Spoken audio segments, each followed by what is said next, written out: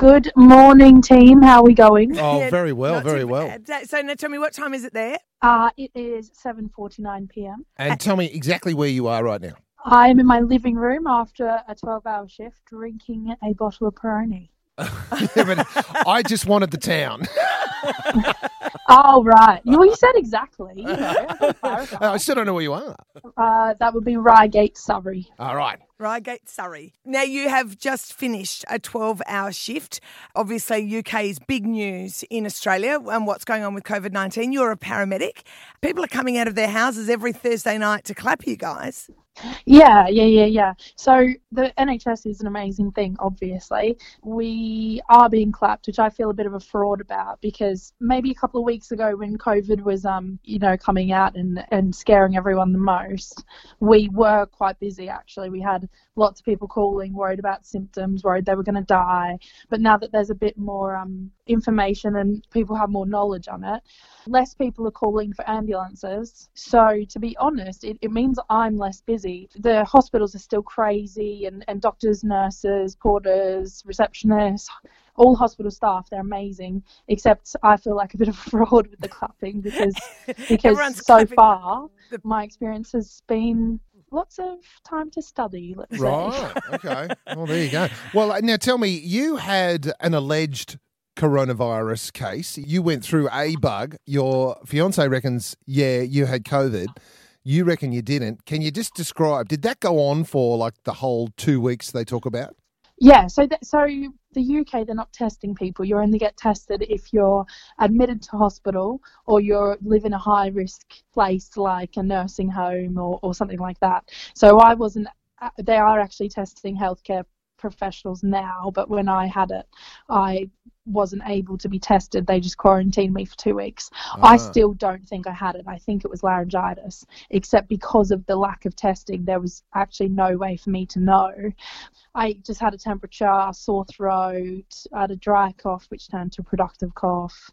So you had a lot of all intents and purposes, according to the NHS, I had coronavirus. Right, Yeah, okay, right. but you couldn't say it 100% for sure. And you're through it now? Are you feeling any symptoms from those couple of weeks, or is that all gone? Yeah, no, I feel completely fine, to be honest. As soon as the temperature disappeared, which makes you feel bloody rotten, we all know, I felt fine. I felt absolutely fine. Just didn't have a voice for a couple of weeks. Okay, all right. Hey, now, because I mine my family for material for the radio all the time, I told the story about the old man that you went to and that you had to tell his family, look, we don't think he'll overcome this at home, but we're not sure he will at the hospital, but you can't come. Like, you've got to say goodbye to him today. The coast was very sad about that story. I was very sad about that story.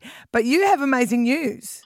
Yes, that was gut-wrenching and I shed a couple of tears over it. But I'm happy to say that my 87-year-old male has been discharged and is recovering at home. Oh, that's great It's news. just so beautiful. Because, I mean, really, there's your prime target for this disease, isn't it? 87 years old. Yeah, absolutely. And he got through.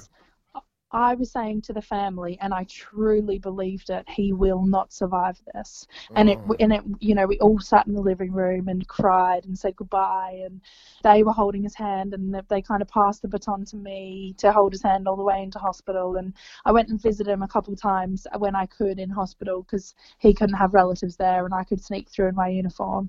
And it broke my heart every time. So when I heard the news he was discharged, I was so stoked. Yeah, that would have been, and you really are.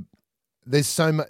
You must, as an Amber, you must be desperate to do more, but at the same time, you've got to do what you can do and help everybody. Hand them over. Yeah, absolutely. And obviously, because it's a virus, there's obviously they have the treatment when people get more severe symptoms, but there really is nothing we can do. There's nothing healthcare workers can do. No antibiotics can fix this. So it's really hard.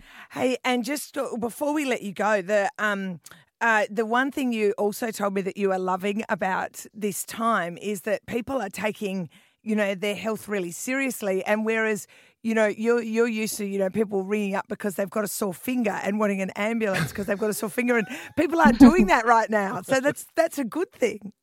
Well, yeah, absolutely. Do you know what? It would be amazing if this could reset things and kind of make people rethink what is an emergency and do I need to call for an ambulance right now, because it was a bit silly before. Yeah. And yeah, that would be, of all this chaos and all this crap, it would be nice if something like that came out of it. Yeah, and tell me, what is the worst one? What is the worst emergency call out you've had? Because we get them here too. Yeah, absolutely. I once had to go on lights and sirens to an 18-year-old who dropped something on her toe. I just didn't know what to take. Like, what should I take? Should I take some paracetamol?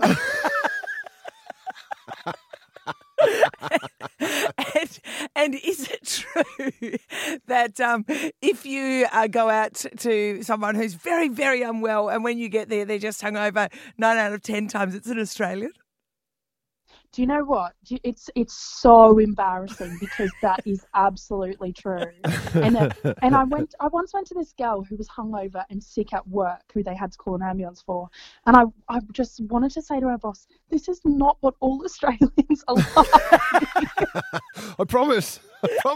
I promise. But even now, I'm not even convinced. I don't know. Well, look, Jemima, thank you so much for your time. I know it's very late and you've got other things to do, but you're doing a great job. Keep fighting that good fight and looking after all those people over there. Thank you so much. I love you both. See, I love you.